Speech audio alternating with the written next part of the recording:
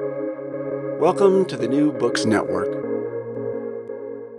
Hi everyone, and welcome back to New Books Network.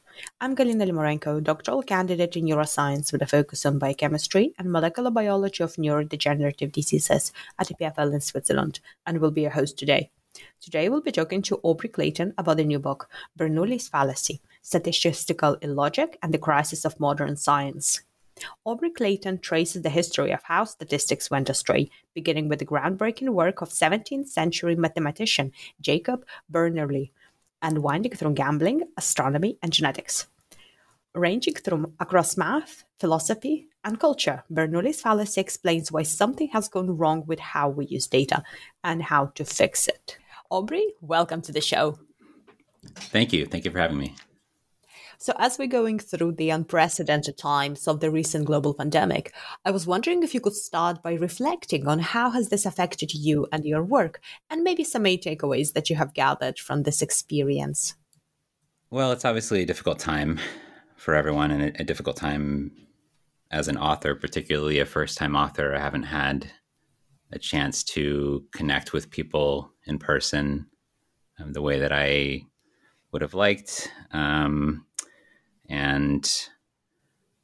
Fortunately, I've been able to talk to a lot of people virtually, but I would have preferred doing some readings and seeing people in person.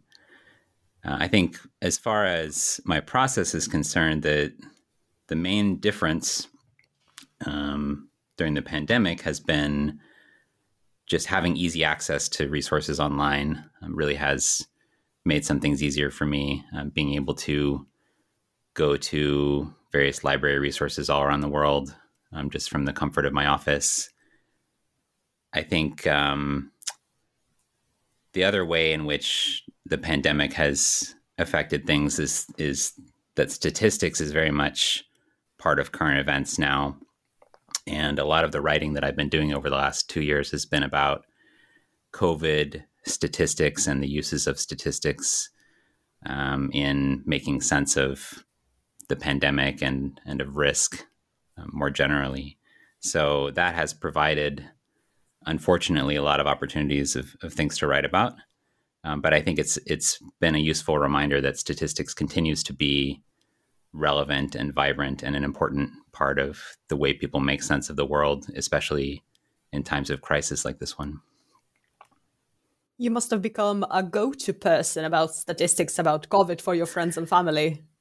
I have a bit, and I think that's probably the case for anyone with a statistics background. I think all of a sudden, I think we've had to give our friends and family a crash course in kind of statistical thinking and probabilistic reasoning, especially when it comes to test accuracy rates and incidence rates and things like that. So I hate that the circumstances have led us to this, but I do appreciate the value that I'm able to give to those people under such circumstances. So can you tell us a bit more about yourself? Sure. So my background is in mathematics primarily. So I grew up in a very mathy family. Both my parents are now retired math teachers in high school. I went to university to study math and statistics also. And when I was there, I got exposed for the first time to kind of mathematical probability, which was to become my area of focus. One of the kind of very important moments that happened to me when I was a student was when I was in a statistics course in my sophomore year, and we studied the Monty Hall problem. We learned about this famous example of a probability paradox that a lot of people struggle with. And part of the story of that problem is that it was when it was originally kind of popularized and the columnist Marilyn Vos Savant published her solution to the problem, she got a lot of angry mail from people with backgrounds in math and statistics, and all these PhDs and professors writing to her, telling her she's made an obvious mistake and how dare she, and what an embarrassment, et cetera, et cetera. And she was right. And I remember thinking about whether I wanted to continue in math and statistics studies, and feeling like I had an obligation to do better than these people that I was reading about, and maybe to inject a little humility and a little patience into the world of math and stat research, and maybe use examples like this very tricky problem as a kind of teachable moment, and how even people with advanced training can get mixed up and can get very upset and confused. So I think that was an important kind of turning point for me. It was when I sort of decided that I wanted to continue. So I did carry on. I went to graduate school to study math and in particular probability theory. And I think the other kind of turning point for me was during my time as a graduate student. I got very deeply immersed into the kind of mathematical theory of probability, but without ever really having to confront the question of what probability means in the real world. And I had an opportunity to work on a problem with a friend of mine who came up with what he thought was a strategy to make money gambling on professional basketball. And he provided me this data and asked me basically, is there something to this theory? Can you show that this is statistically correct? And I realized that I didn't really have any clue what I was supposed to do with all that data, even though I had a kind of background in statistics and probability. So I think just the course of and that moment of having to decide what to do in a real problem when there was money on the line, there was potentially money to be made, and not really having the first idea of what to do with it, I think it led me into really examining the philosophy of probability and statistics, and I think I was ultimately confronted with this question of what is probability. And it was a very destabilizing question to have to ask midway through my graduate career, having studied mathematical probability for many years at that point. But I realized that I never really studied the philosophy of probability. So that was what led me to the work of E.T. Jaynes, a sort of American physicist and probability philosopher. And he wrote a very influential book called Probability Theory: The Logic of Science. That when I found that book, it sort of changed my life. And I decided from then on that I was going to dedicate myself to spreading his ideas and distilling them and making them accessible to as wide an audience as I possibly could. So that's essentially where we are today. And along your career journey, were there any colleagues or mentors that really supported you along the way? Well, I was lucky to have a lot of colleagues and mentors. I think the department where I studied at the University of California, Berkeley, is an amazing institution, and I learned an incredible amount from my fellow students there, as well as my advisor, Steve Evans, who is he's both in the mathematics department and the statistics department, a very kind of unusual interdisciplinary figure. But really what I kind of came to realize in the course of doing this investigation is that there is not really an institutional support for this kind of thinking, that you can study mathematical probability for years and years without ever really having to confront the question of what probability is. And so apart from this book of E.T. Jaynes, I didn't have a lot of access to that way of thinking. I think nowadays things are somewhat better because people connect online, and part of what I've tried to accomplish is providing that resource and that guidance for people who are struggling with the same questions I was struggling with. But I did feel a little bit like I was on my own at that time. It sounds that you had a very exploratory approach in your career, really finding things out, didn't you? Yeah, that's fair to say. I think I was maybe somewhat typical grad student in that I was drifting for quite a while, trying to decide what I wanted to study, having many kind of false starts and failed attempts to make progress in various problems.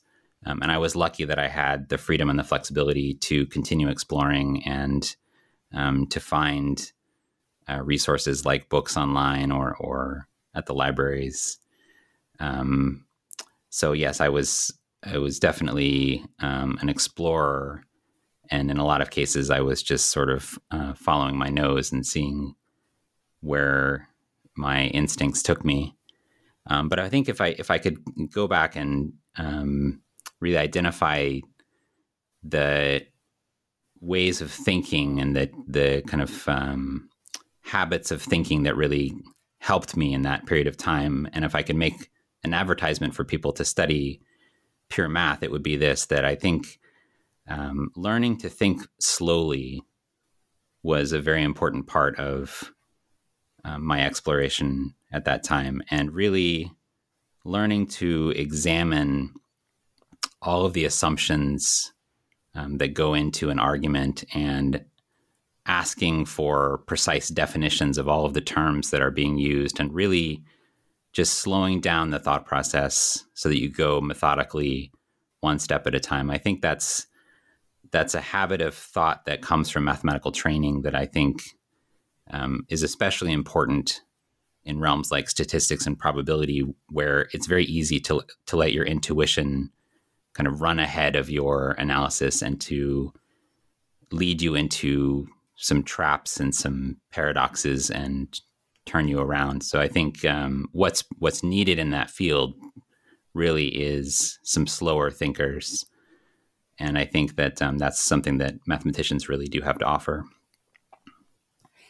So your book is Bernoulli's Fallacy, Statistical, Illogic, and the Crisis of Modern Science. So can you tell us, how did you come to writing it? Yes, so I was led to writing the book by a desire to really share some of these ideas of E.T. Jaynes with a wider audience. And in particular, going back a few years now to around 2018, I had the experience of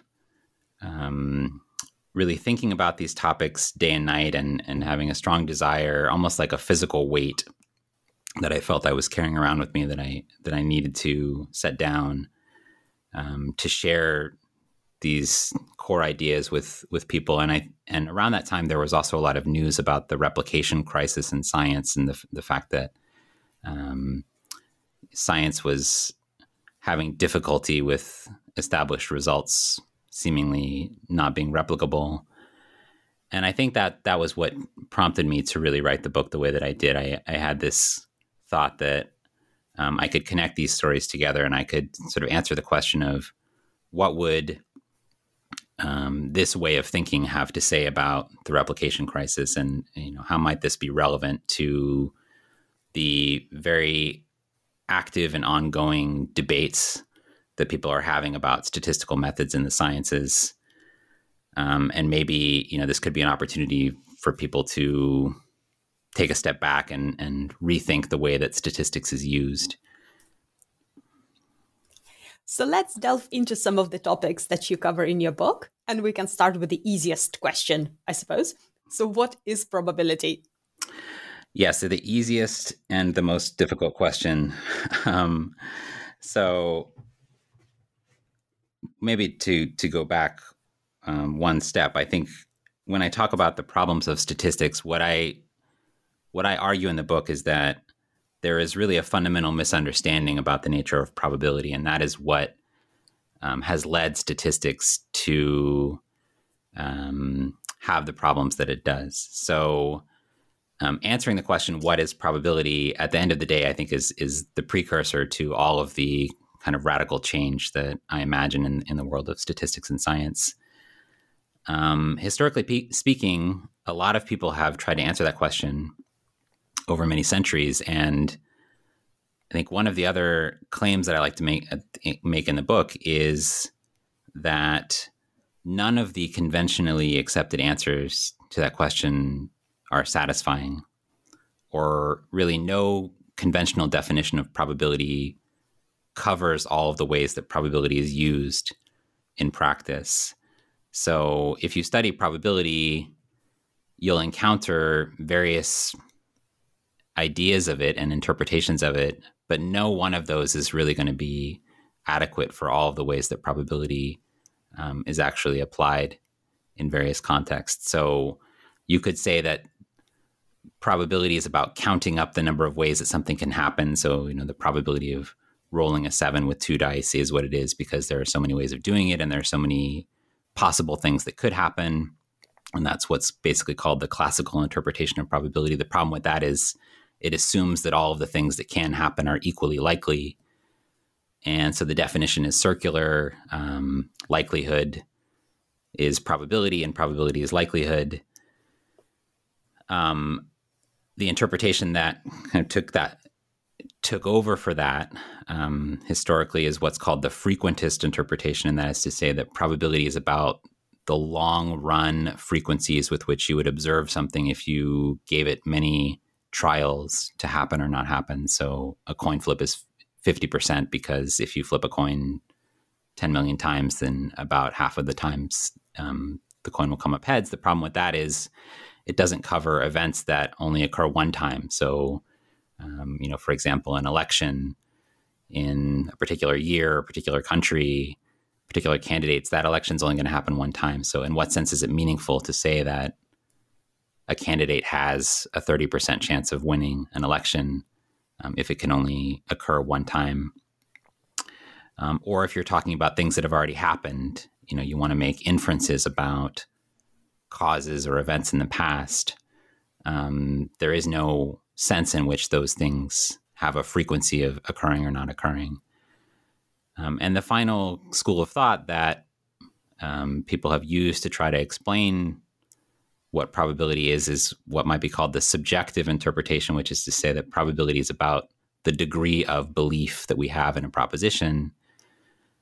How likely do you think it is? And the problem with that seems very personal, that you and I might have different numbers that we come up with for the likelihood of events. How can we say that one of us is right if I say, actually I think a coin flip is 75% chance of coming up heads?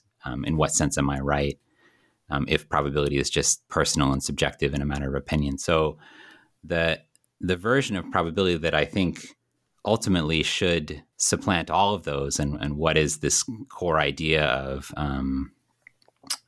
this writer Jaynes that I mentioned, is that probability is really about logical reasoning in the presence of incomplete information. So what we mean when we talk about probabilities of events or propositions or anything is a number that we assign to it based on the information we have about it, about that event or that proposition. And if we have a certain set of information, then we are forced to assign a certain number to it. So if, for example, we know that a coin is symmetric and we don't know anything else about it, then we are forced to assign the two sides of the coin equal probabilities. And that is really combining the best aspects in a way of the frequentist and of the subjective interpretations of probability. And it's the kind of probability that then can be used for every manner of setting. So inference about scientific theories or predictions about events or forecasting or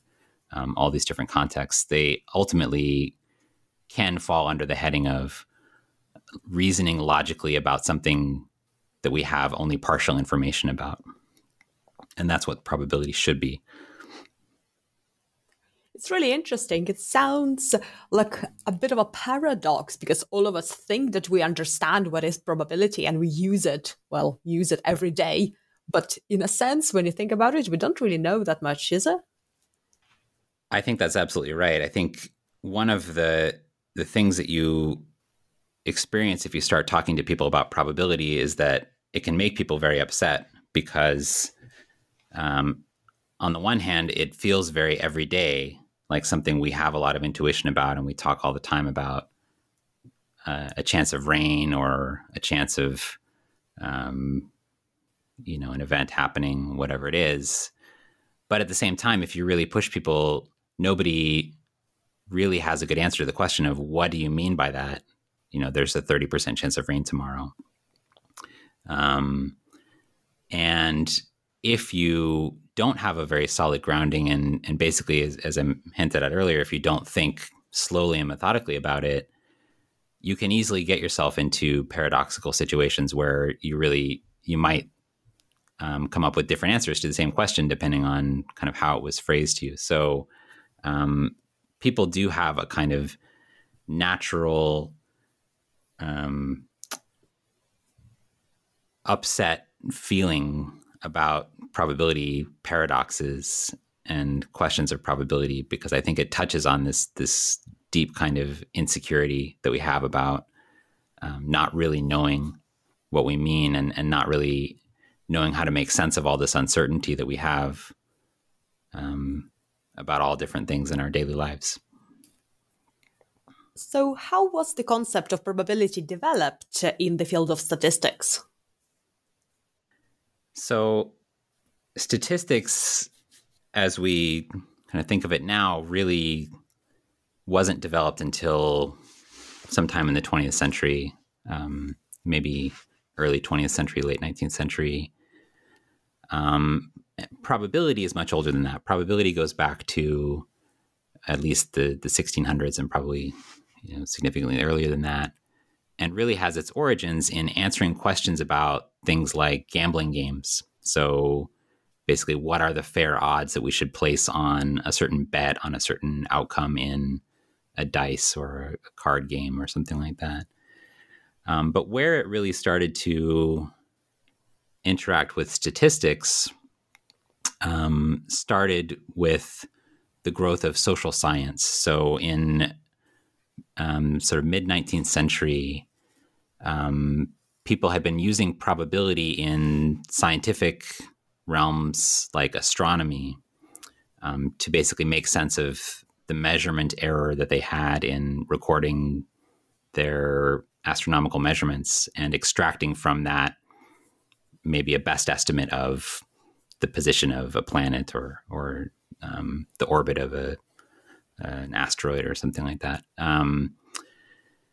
And the figure that I identify in the book as I think really kind of creating a bridge between those scientific disciplines and what we call the softer sciences, things like politics and economics and psychology and social science generally, was someone named Adolphe Quetelet, who had a training in astronomy and basically recognized in society some of the same mathematical patterns that he had been trained to deal with in his astronomical career. And so he created what he thought of as social physics, which was the kind of first quantitative social science, and started applying these ideas of probability to studying people. And that really took off, as I said, in the sort of early 20th century or late 19th century. And especially with the theory of evolution and the uses of evolutionary theory in population biology, there was a great demand for quantitative tools to make sense of all of this data that people were gathering in different kinds of biological problems. So that's where the kind of marriage of probability and statistics came from, that statistics is ultimately about just gathering large amounts of information. The word statistics actually comes from a word meaning of the state, and the first applications were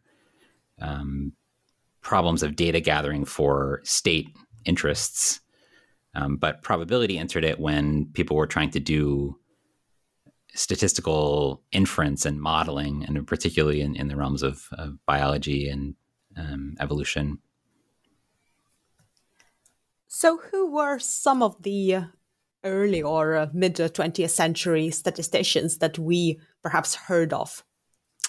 Yeah, so the three main people that I reference in the book and that I think are mostly responsible for shaping the field of statistics into what we know today were Francis Galton, Carl Pearson, and Ronald Fisher.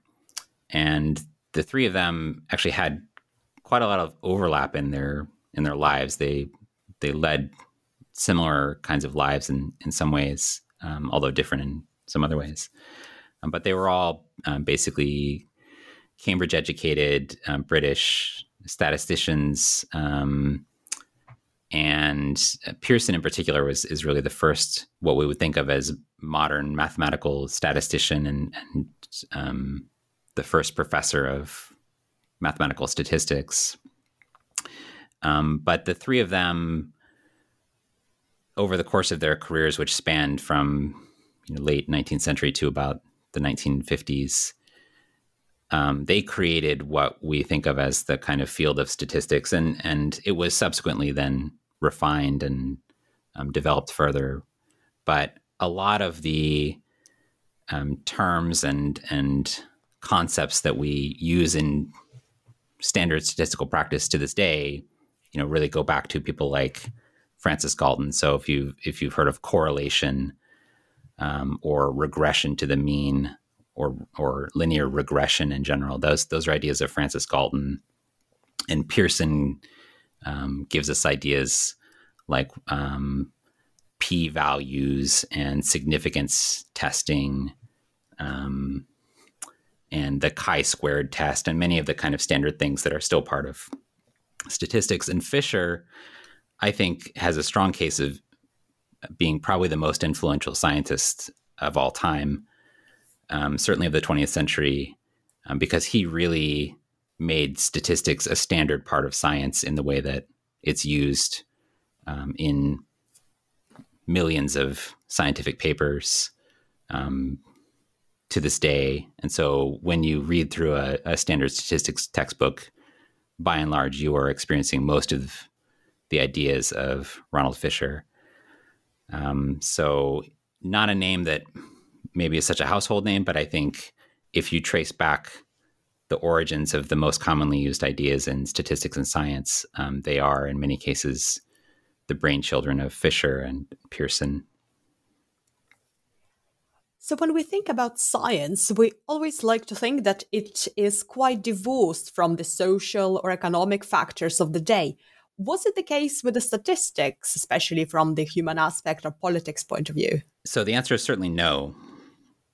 But I agree with you that the standard view of statistics is that it is separate from social factors and human aspects. I think when I was studying statistics, I certainly never heard much about the personal politics of any of these people, although I knew the names like Francis Galton and Carl Pearson. Francis Galton's also well known because he's Charles Darwin's first cousin. And so that's presented as just kind of an interesting factoid until you really dig into it. And then you find out that that had an enormous influence on Galton, and that he used his cousin's evolutionary theory in particular to develop what we know as the eugenics movement. And he founded the word eugenics and was responsible for agitating for the agenda of the eugenics movement around that time in the late 19th century. And that was very much a part of his program. And when you read his writing in actual primary sources, you will find that they're inseparable. His statistical ideas are inseparable from the ideas of eugenics and his advocacy for that social agenda. And the same is true for Carl Pearson and Ronald Fisher. So I think the full, complete story of statistics has to include the fact that it is deeply intertwined with the eugenics movement. I wrote an essay for Nautilus magazine called How Eugenics Shaped Statistics, in which I argued that basically statistics is what it is because of its connections to the eugenics movement. So these statistical tools that these authors came up with were in service of that agenda and were answers to questions that could only come up in the course of looking at the kinds of questions that they had, the problems that they were faced with in eugenics and evolution more generally. So, yes, it's surprising, I think, in some ways that how connected these things are. But really, when you go back to the original sources, you'll find that statistics is very much a human enterprise and is very much a product of a particular time and place and a socio-political agenda. And in this case, it was by and large an agenda shaped by the eugenics movement. So in what ways did, and also nowadays as well, statistics influence the society in positive ways? Well, statistics is also, going back a little bit further, it is also an enormously important conceptual framework for making sense of observational data and making sense of empirical observations. So, that I think, as I argue in the book, the transformation of science as a result of the growth of statistics is the greatest change in scientific practice, really, since the Enlightenment, since science became what we kind of understand it to be. And there's certainly many things that science has accomplished that it could never have accomplished without statistical reasoning, without those tools to make sense of errors in observation and uncertainty in data gathering. I think that probability, even more fundamental than statistics, perhaps, is an important way of making sense of the world well beyond science. So I think, as we hinted at earlier, when people talk about and think about probabilities, what they are doing is making sense of the incomplete information that we always have whenever we're trying to make decisions in our daily lives. So if you kind of understand probability as the kind of logic of uncertainty or the logic of incomplete information,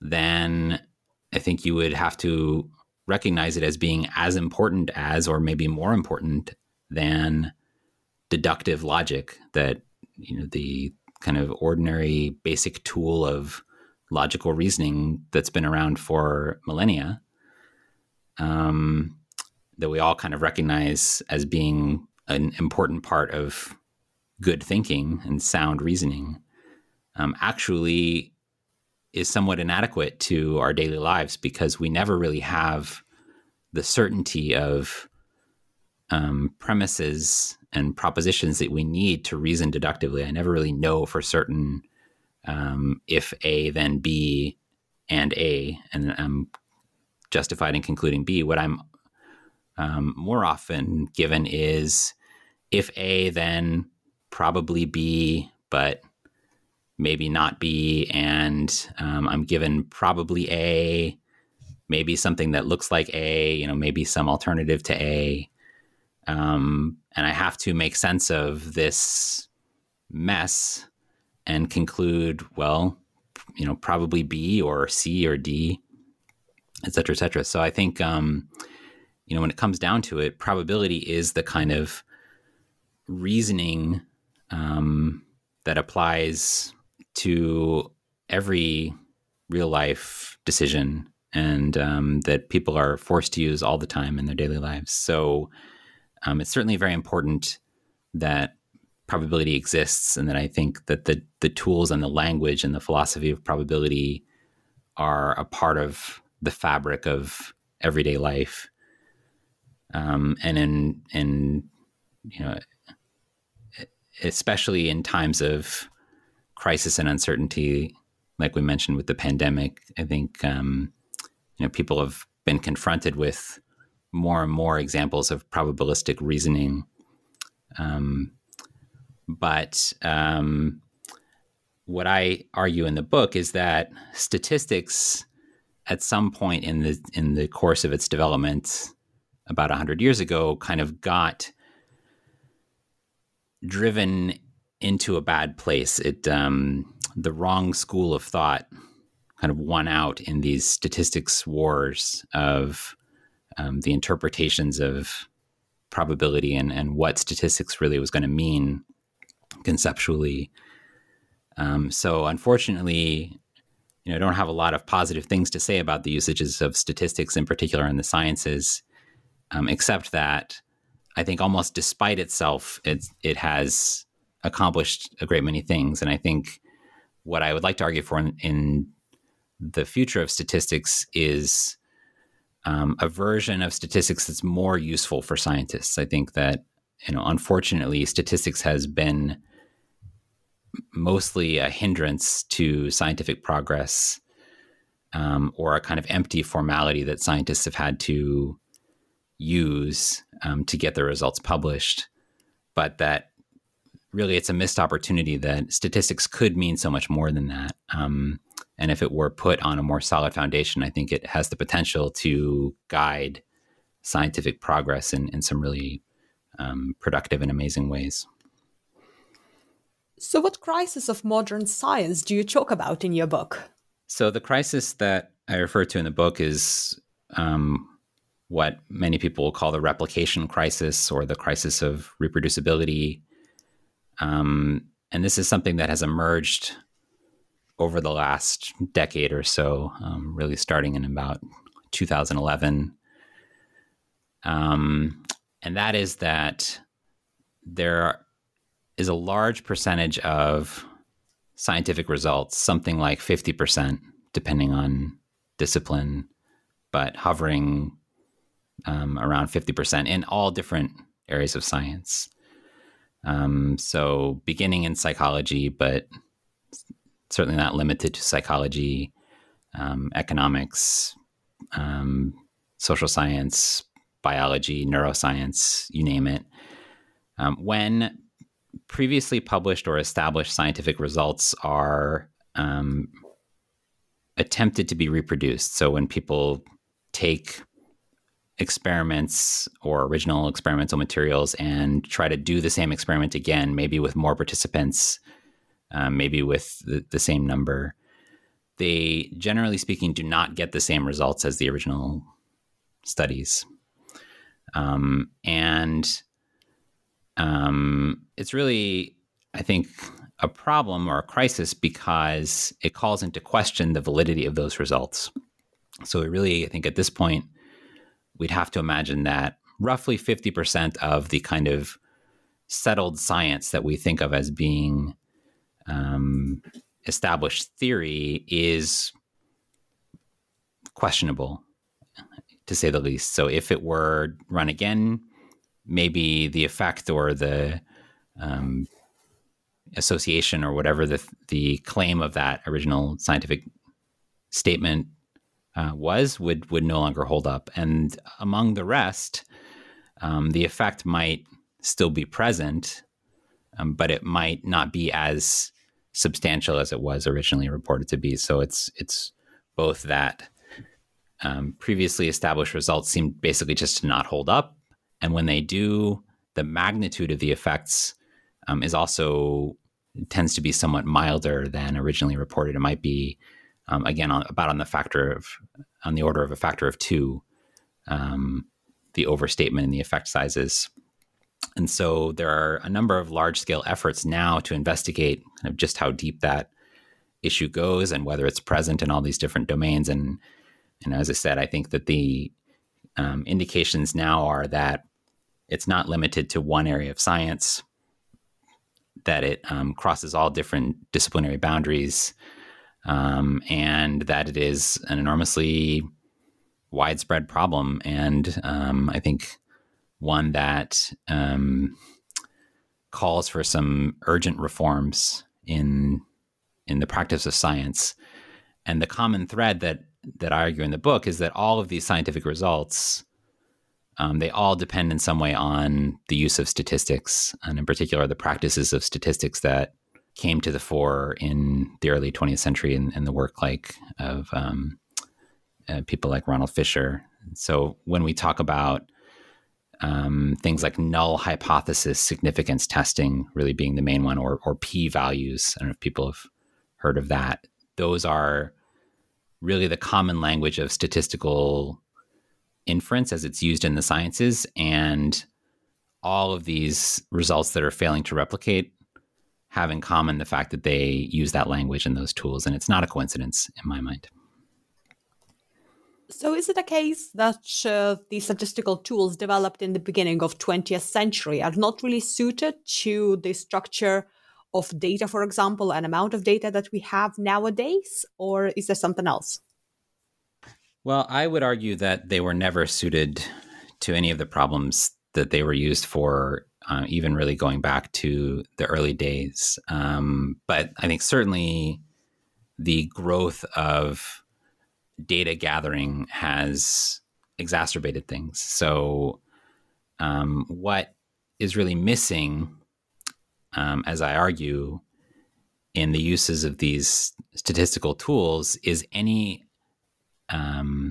acknowledgement of the prior understanding that we might have about an effect or a scientific theory or an experimental hypothesis before the experiment is run.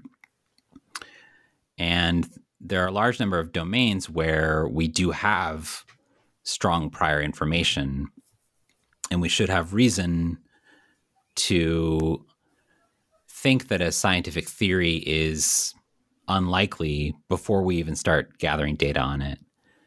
So like one of the examples that I point to in the book, and it's not an atypical example by any stretch, but just one of the ones that's sort of easy to describe and understand, is a study about looking at a picture of the statue, the thinker, and then being asked how you feel about belief in God and religion. And the claim in this scientific study that was run on about 50 participants or so was that looking at a picture of this statue for 15 seconds made people approximately 30% less religious, or it lowered their belief in God on average by about 30%, which, if you try to fold that into our understanding of the world, you should, reasonably speaking, be pretty skeptical about, I think, ahead of time. So without having seen the results of the study, you'd probably assign that theory a very low probability of being true.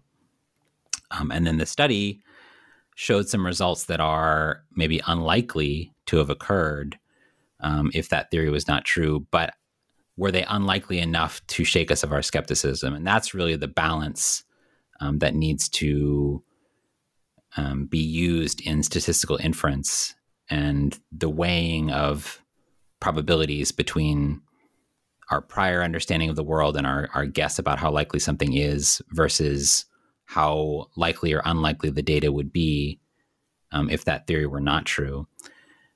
And essentially the template of statistical inference just doesn't allow for that kind of prior skepticism. It doesn't allow us to inject our prior understanding because it's viewed as subjective and corrupting of the scientific method. But I think what I would argue in the book is that it's an essential part of making sense of all this experimental data, especially now that we have the possibility of just generating so much data and testing so many different types of hypotheses and theories simultaneously.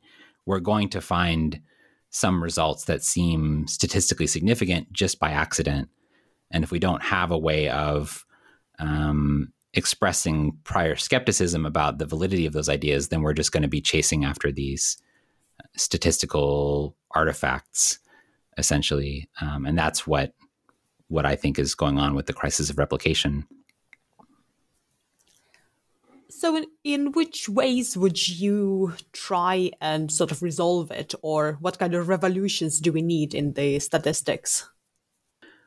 Right. So what's needed is an allowance for prior information, as I mentioned. So the alternative school of thought, sort of the minority school of statistics that has been around for quite a while, but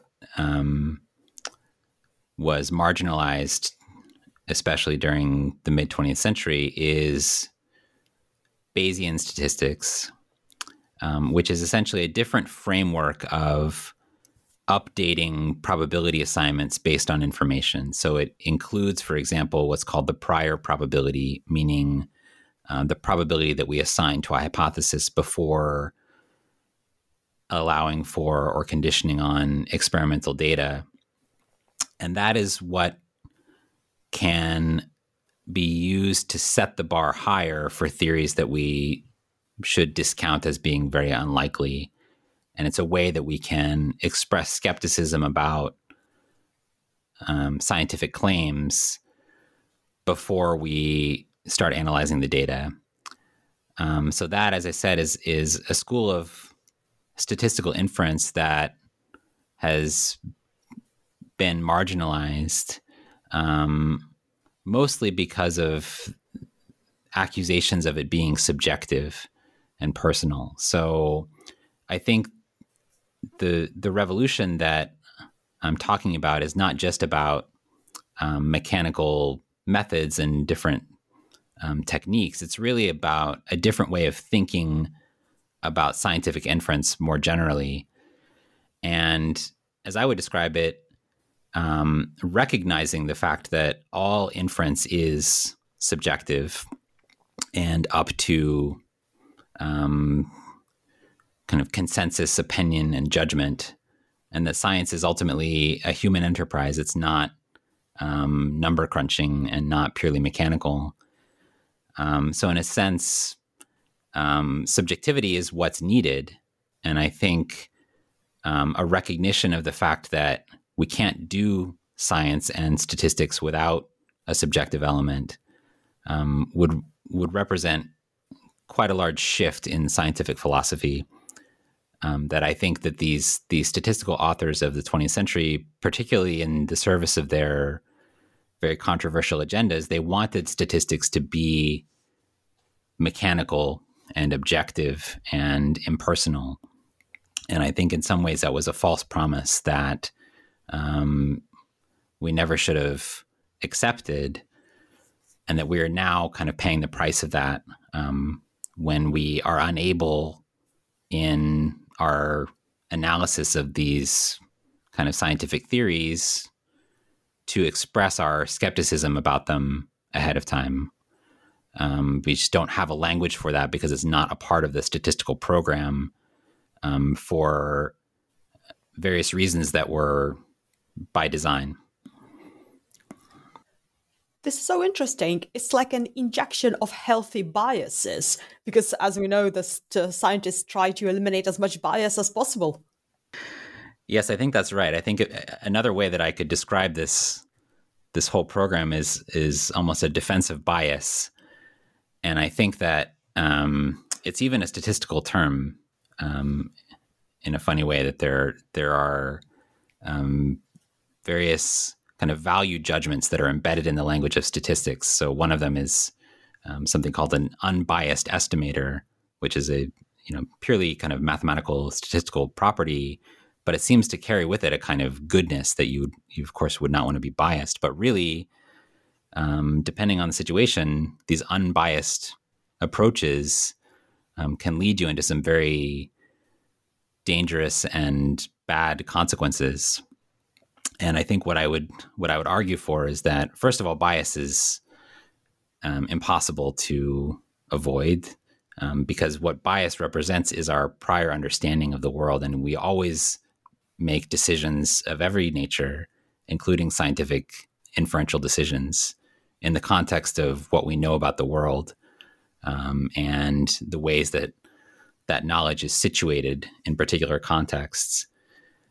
So bias is inevitable, but it's also desirable. That bias is what allows us to discount claims like that looking at a statue for 15 seconds will make you less religious, or even sort of more pseudoscientific claims about paranormal psychology or or conspiracy theories or whatever it is, there's always going to be some experimental evidence that you could see as being in support of those claims if you interpret it the right way. But bias is what allows us to come together as a community and decide this explanation is the one that we lean towards, and this explanation is the one that we discount. And this is what we consider scientific truth, and this is what we consider false. So yes, I think bias has gotten a bad rap, and I would like more bias in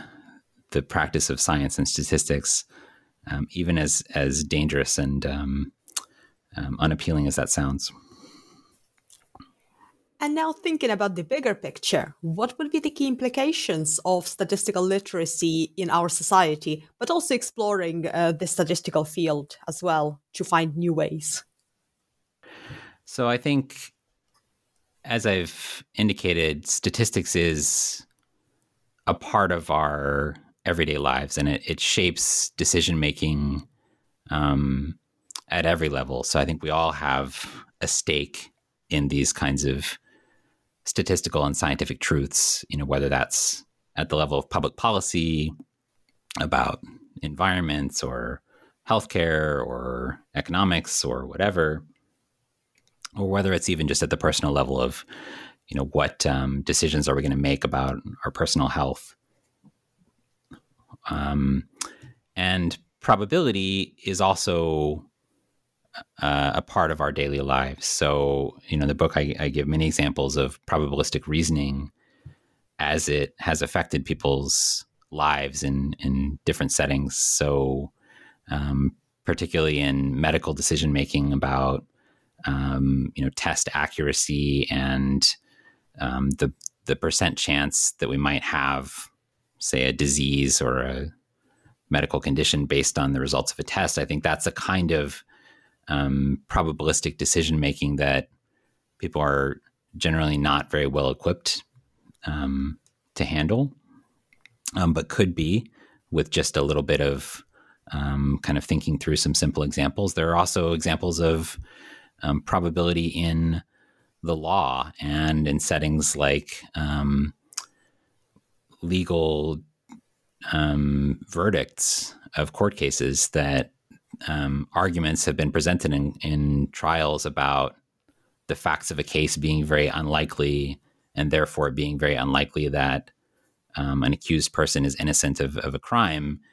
And people have been wrongfully convicted. I tell this story in the book of Sally Clark, who was wrongfully convicted of murdering her 2 children because there was evidence presented at her trial that the odds were very small that if she was not a murderer, that she would have these 2 children die under the circumstances they did. And that argument was criticized by experts, but it wasn't really understandable to the jury. And I think that had people had a little bit more probabilistic literacy, they maybe would have been able to make sense of, the different ingredients of that inference that, they would have had to include, for example, the prior probability that she was guilty of this crime, that it was an extremely unlikely event that she was being accused of. And so they were really being asked to weigh 2 unlikely propositions and decide which one was the more unlikely. So I think that's, at the end of the day, the kinds of decision making that people will be able to do if they have more training in statistics and probability. But unfortunately, if they study statistics, they are by and large, educated in the ways of statistics that fall into these logical fallacies. And so right now, people who are statistically literate are generally not much better equipped to use probabilistic thinking, because the standard training in probability and statistics is kind of unfortunately muddled and confused in the ways that that the fundamentals are described and the foundations of it. So I think, statistics needs to repair its own foundations, and then it can worry about educating the rest of the world. Sounds like it's a good time to be a statistics rebel. I certainly hope so. I like to think of myself that way, and I think that there are many others out there who are interested in joining the cause. But first, we need to join up and get our message straight and organize ourselves. So what discoveries along your journey to writing your book, Bernoulli's Fallacy, surprised you the most? So one of the things that surprised me is just how vibrant this debate is and continues to be. You know, I knew that there had been very active and heated debate about the nature of probability for centuries. But I don't think I understood before I really started writing the book just how ongoing that debate is and how many people are out there struggling with statistics and probability concepts and really feeling a need for some clarification of what these things mean. I heard from a professor of mine actually at Berkeley who is in the Department of Statistics and has been teaching statistics for many years. And when I described the book to him, he said he actually avoids teaching statistical inference because the concepts never made sense to him. And this is a tenured professor in the Department of Statistics. So I think it's surprising to me that no one really seems to have a complete answer to this puzzle. And that many people have felt for years since learning about statistics that something didn't quite add up, and they've never really felt comfortable using statistical ideas, even people who use them all the time in their research work and in their scientific work. So I think it's been great to learn about those stories and to connect with people who feel a real need for a treatment like this to help iron things out and give them a solid foundation to then do their work. And when we are allowed to go back to cocktail parties, for example, and dinner parties, do you have any favorite statistical or mathematical factoids that you have in your pocket to stun your company with? Yeah, so first of all, I think the suggestion of going back to a cocktail party is somewhat comical. I have, as it happens, 3 small children under the age of 4, so I don't imagine I'll be returning to any cocktail parties even when the pandemic is done anytime soon. But I think some of the things that I've learned about in the course of writing the book have been quite interesting and kind of surprising little nuggets of information. So, you know, one of the things that surprised me about Bernoulli's work, going back to around the year 1700 and the foundational work by Jacob Bernoulli in the field of probability, is that he ends his book Ars Conjectandi with an example of random sampling, and he's showing an application of his method to deciding how big a sample size would be necessary to do a kind of inference about, say, the mix of pebbles in a large urn. Okay, so maybe there are black and white pebbles, and he needs to know with some certainty within some margin what that mix is. And he comes up with the sample size 25,500. And then the book abruptly ends. And there was a theory, Stephen Stigler in his History of Statistics book, I think expressed the theory that basically Bernoulli saw that figure and gave up because that was a sample size that was so large that he could never imagine performing an experiment of that size. It was larger than the population of Basel, Switzerland, where he lived at the time. And so it was dispiriting to him that you could even talk about such numbers. But then flash forward a few hundred years, and there was a famous psychological or sociological theory about what's called the 6 degrees of separation that originally involved a sample of a few hundred people trying to get letters to a particular person in Boston, Massachusetts. And it was, on average, it took about 6 links in the chain from these randomly chosen people elsewhere in the country. And that theory was updated in 2007 to 7 degrees of separation. And the data that it was based on in the updated study was a collection of 30 billion text messages and the conversations that people were having over the period of a month.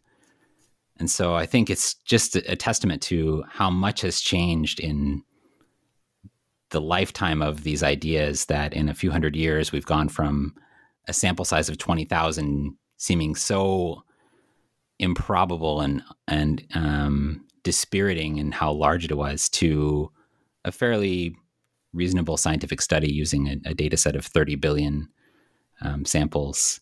And I think that, it's also an amazing testament to the permanence of these ideas, that they continue to be relevant, at all scales, from small samples to extremely large samples, that we're still using those tools and techniques.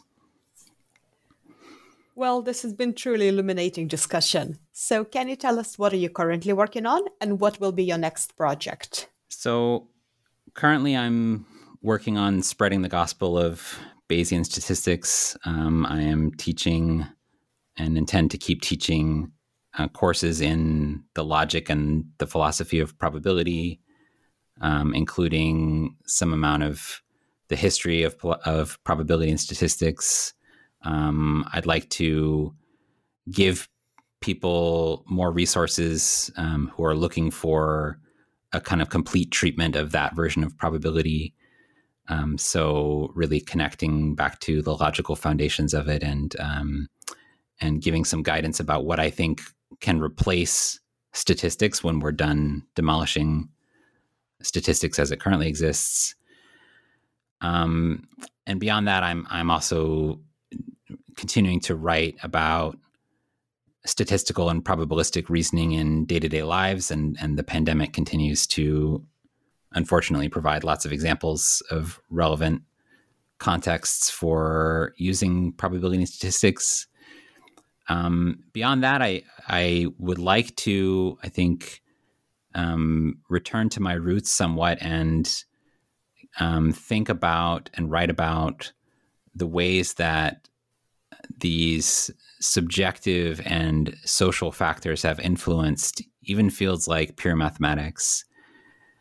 Because I think that statistics, in many ways, it's unsurprising that it has a social dimension, even though people have tried to deny that for many years, that it really is a very applied discipline, and it connects to areas of life that people have strong political opinions about. I would like to argue that that same dynamic is present in essentially every area of human thought, including pure math and the ways in which we decide what statements are mathematically true and what propositions have been proved, I think is something that is subject to much more social consensus and political factors than people are usually ready to acknowledge. And so that's something that I'd very much like to explore, and I think is a message that people might be prepared to hear. And what would be the best way for our listeners to find more information about your work and also your book? So listeners can go to my website, aubreyklayton.com, and find all kinds of information about my writing and teaching. They can also find the book, Bernoulli's Fallacy, through all different booksellers, including Amazon and bookshop.org, and through the Columbia University Press website. Well, thank you so much for joining me today. Thank you. It's been a pleasure.